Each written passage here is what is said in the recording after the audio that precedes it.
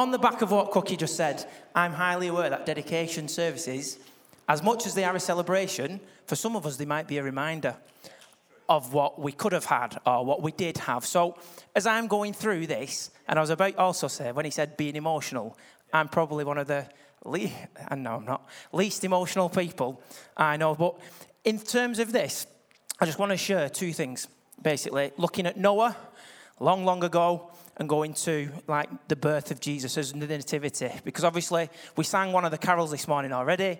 Christmas is coming. Most of you will have started having chocolate for breakfast, which is okay for the next 19 or 20 days on Christmas when you get the big one at the end. And also these last year, and the year before, lots of us have kind of been isolated or locked up. And that kind of led me to where we're going today with Noah, because 2-3 weeks ago, I got the dreaded line on the lateral flow test. So I went and got tested, then we all got tested, and then slowly and surely, each one of our family, now if you don't know, I've got 6, including my wife, as we go through. No more, done. Please. If the NHS has done its job, then we'll be fine. Now, on that, see, it's good. That's better. Now we're a little bit more relaxed. So the first day I got told I had to isolate, I was like, brilliant. My wife put me in the loft. She brought food to the door, and I was like a borrower coming out when she went downstairs, and I could go. The next day, my son got isolated. I would rather have been isolating on my own. I love the kid, but he's got so much energy, and he had no symptoms. He just tested positive.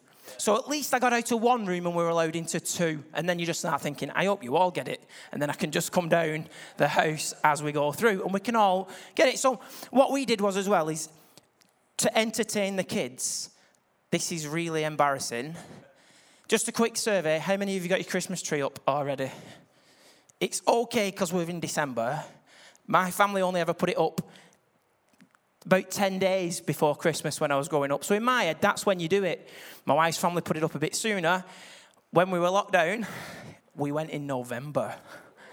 Exactly. It's bad, that, isn't it? We got our Christmas tree up in November. And then as I was at home with my lovely family, I started to think actually about a family in the Bible and Noah's family and being locked in and actually being stuck in a place. And I also thought I'd do a quick survey. Does anybody know how long the flood lasted?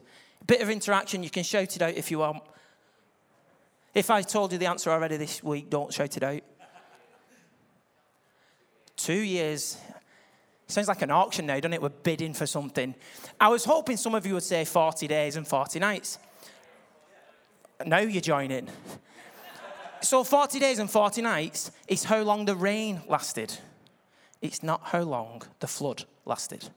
It's not how long everything beyond that lasted. So when I was looking at it, I did a bit of research. Apparently, it would take about 14,000 trees to build the ark. Wow, exactly. Now, first of all, I wouldn't even know where you'd find 14,000 trees. Some research says that actually, as he was building, a bit like they're doing up at Rivington now, as he was building and cutting them down, Noah might have planted some. So there was stuff there ready. Because if you think about it, by the time you're building it, the first tree might be decent by the time you've got through them all. Someone in America, as they always do, a company, they built an ark. It took over 6 years to build it. That's using modern tools and modern technology.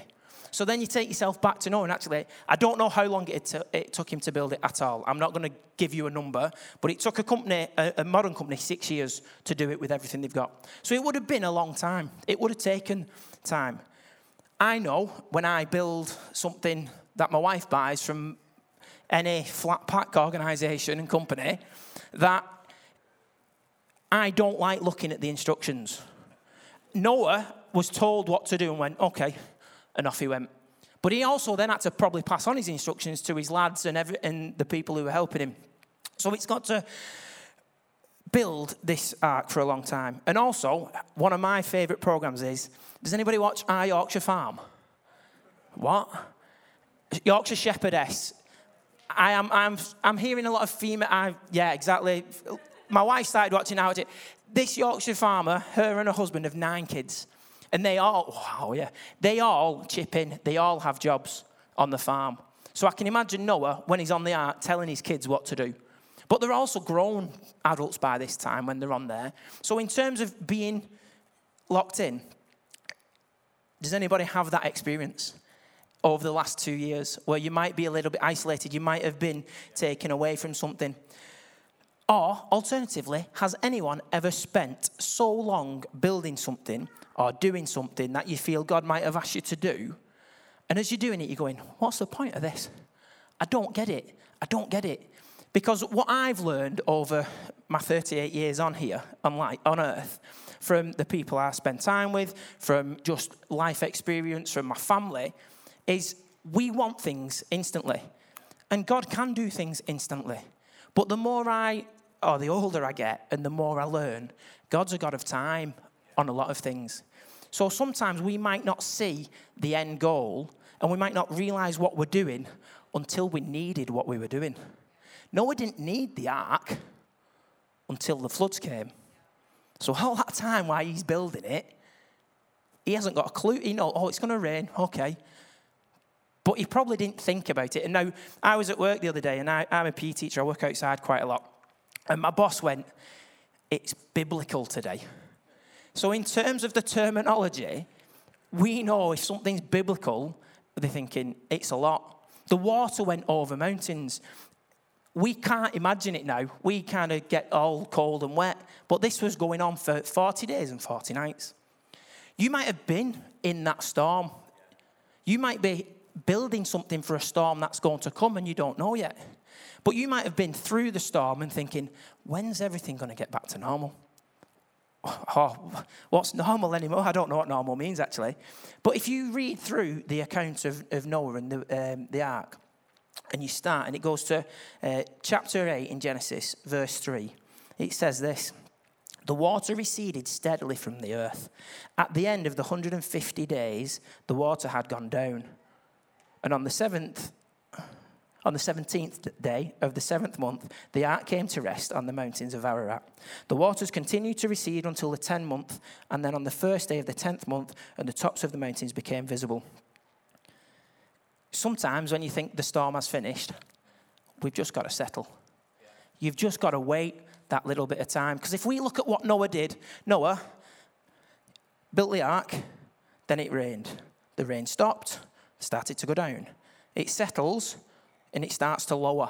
Again, a lot of time, process. When you add it all up, Noah was in the ark, just being in the ark, for approximately a year, give or take a few days, depending on who you read.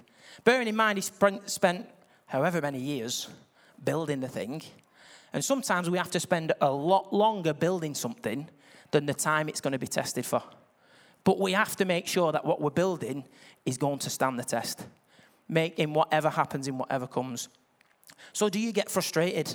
I've put on this. Imagine the time building plus the time on the ark. How frustrated would you get at any point? Imagine how many splinters he'll have got. Imagine how many times he will have smacked his thumb with a nail, a hammer. He might not even have had nails. You don't know. So all these things that he's put in and got time for were to save the earth at that time. What part of our lives are we in? Are we in the building phase? Are we in the storm? Are we in the settling bit? Are we in the bit where we can go, it's done for now? And you can just maybe step out of wherever it is you are in at this moment in time and then go forward and use the experiences that you've had in that time. Do you need light at this moment in time in your life? Because in the instructions that God left for Noah in chapter 6, it says about leaving a window so light could get into the ark. So whenever there was a daylight, you could have some light. And think of how dark it is when it rains here. But think of how dark it's going to be when it rains for 40 days. It will be dark. So when you've got some light, even in the... I know it's hard at the moment when we go to work, most of us, isn't it? In terms of we go to work in the dark. We spend all day at work. And then we come home in the dark. But we've got to make the most of what we can when it's daylight in whatever thing we do. Because as Cookie said before, about being a follower or a disciple or a believer or a Christian, however you term what you think about Jesus and church, the Bible doesn't guarantee you won't experience storms. Noah took one. You could go through the Bible and find out where all these storms or where all these things happen to people. But actually being part of a community helps so much. Being family helps so much. Now, you might not have physical family either on earth or in this building. Other than the physical family I've created, literally, in this church, there's no of my physical family in church. But your family. You don't have to be blood related to be family in this place. Now, the best way I can use to describe that, when we were locked down as part of our life group, we were kind of just giving updates and progress of where we were up to. And because 6 people takes a long time to get out of isolation. It's 10 days, but it's 10 days every 2. So bless my wife, she had to stay in with most of them all the time. Me and my son, we were free first and we could get out. But we kept getting text messages. Do you need anything? Because they knew we weren't allowed out. And that meant loads to us. Not in anything else other than we knew we had people who had our back. We knew people who, if we needed to, would come and pick up the children at the appropriate stage when they could be free. Because one day, there was a knock on the door, and a family from our life group were there with a bag, with 2 tubs of soup and some bread. I was told it was lovely off my children, because me and my wife had no taste buds, so we couldn't taste it. But in terms of that, the fact that we knew that there was family, it supported us, it helped us, it made us get through. Because community here and family is Jesus with hands. It's people just taking that time to help. So when it says everyone's welcome up there, I love the fact that we have that there, everyone's welcome. But I read this week as well. Not only is everyone's welcome, you're needed. Dave got up and said about what these 2 do. I know it's rude if I point and say these 2, but you know what I'm on about. What these 2 do. But we all need to do that for each other. We can't put it all on them. So you are needed to help out. You are needed to contribute. Jesus wants us to participate in the work, not just turn up and be welcome. Because everyone is welcome. Now, if you come to my house and you're a friend of mine, I will make you a drink. I'll make you one. It's not because I'm tight, but after that, if you want one, help yourself. Because you're welcome, but you're part of what I would consider as somebody who, I trust you going to my kitchen and make a drink, not looking through all my cupboards. Because I know some of you might do that. If we look at the times on the ark and we look at times in our life, we will go through different bits and pieces. There's times we will need light. There's times we will need hope. Imagine every time Noah, or first time when he got that raven, off you go. What's it going to do? Is it going to come back? No, I hope it does. Oh, it's come back. There you go. Raven was rubbish. Let's send a dove. Whether there's any symbolism in a dove and reading later on in the Bible, you can put your own view on that one. Sends a dove out. Dove comes back. Maybe doves look a bit cuter than a raven, don't they? We'll send it again. Goes back, brings back a little. Every time there's that little bit more hope. If you need hope, you need light. We're coming to Advent. We're coming from a time, and it's a good. Advent is usually, obviously, in November, going into December, going up to Christmas, the dark, cold, wet months, when actually everybody needs that light, that warmth. There's the opportunity next week to get people in to experience a little bit of hope, a little bit of light, some warmth where they can experience what it is about being part of family. Especially when families have been split up or separated for such a long period of time. It's such a good opportunity. If we think about that time of Advent, and especially on a dedication service, I love dedication services primarily as well because family travel. People come together. There's things where people will travel from a distance. Obviously, when Jesus was born, the shepherds travelled, the kings, magi, wise men. Again, insert your own title there, they all travelled. And Jesus was born. But we read through it and it's like, oh yeah, he was born. But he was born at a time when there was no midwives, there was animals about, it was dirty. We imagine sometimes Jesus being this sterile, clean deity. But he came and he was born into the lowest town or village at the time, into dirt, so he knows what it is like to be us and has gone through the stuff we've gone through. If the band can make their way back up, please. I have to get my phone out for this bit.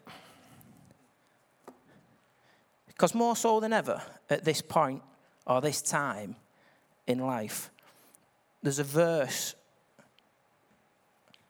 in the Bible. That's in Isaiah, but it's kind of foretelling what Jesus is going to be. It says, "For unto us a child is born." And if you've been coming to church for a long time, you'll probably start getting the tune in your head as they start singing it. "And the government shall be upon his shoulders, and his name shall be called Wonderful Counselor, Mighty God, Everlasting Father, Prince of Peace." In John 8:12 it says, "I am the light of the world." In Matthew 12, verse 21, his name will be the hope of the world. So if we think about where life can be in a storm, in terms of imagining, this is what I do. I imagine sometimes that my life might be a little bit like Noah's life. Not as wet, granted. Not as animal-based. But there's times when there's times to build. There's times when there will be a storm. We don't have to go through it alone. Jesus will be with us, and sometimes Jesus is with us through us.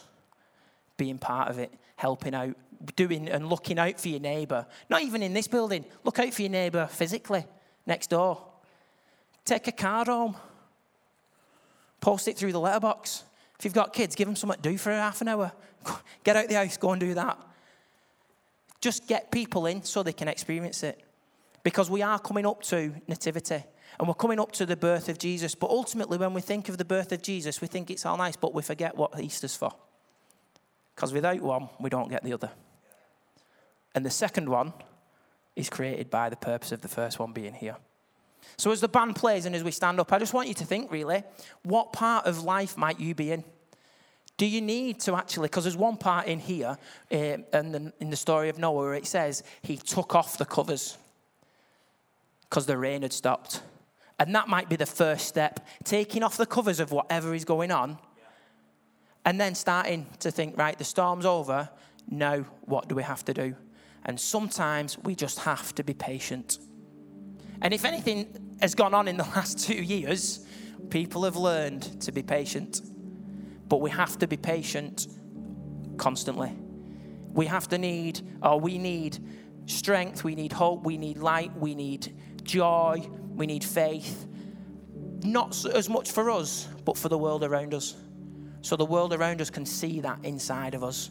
Whenever we go to work, whenever we go to school, whatever we do, for whatever reason, there is always that.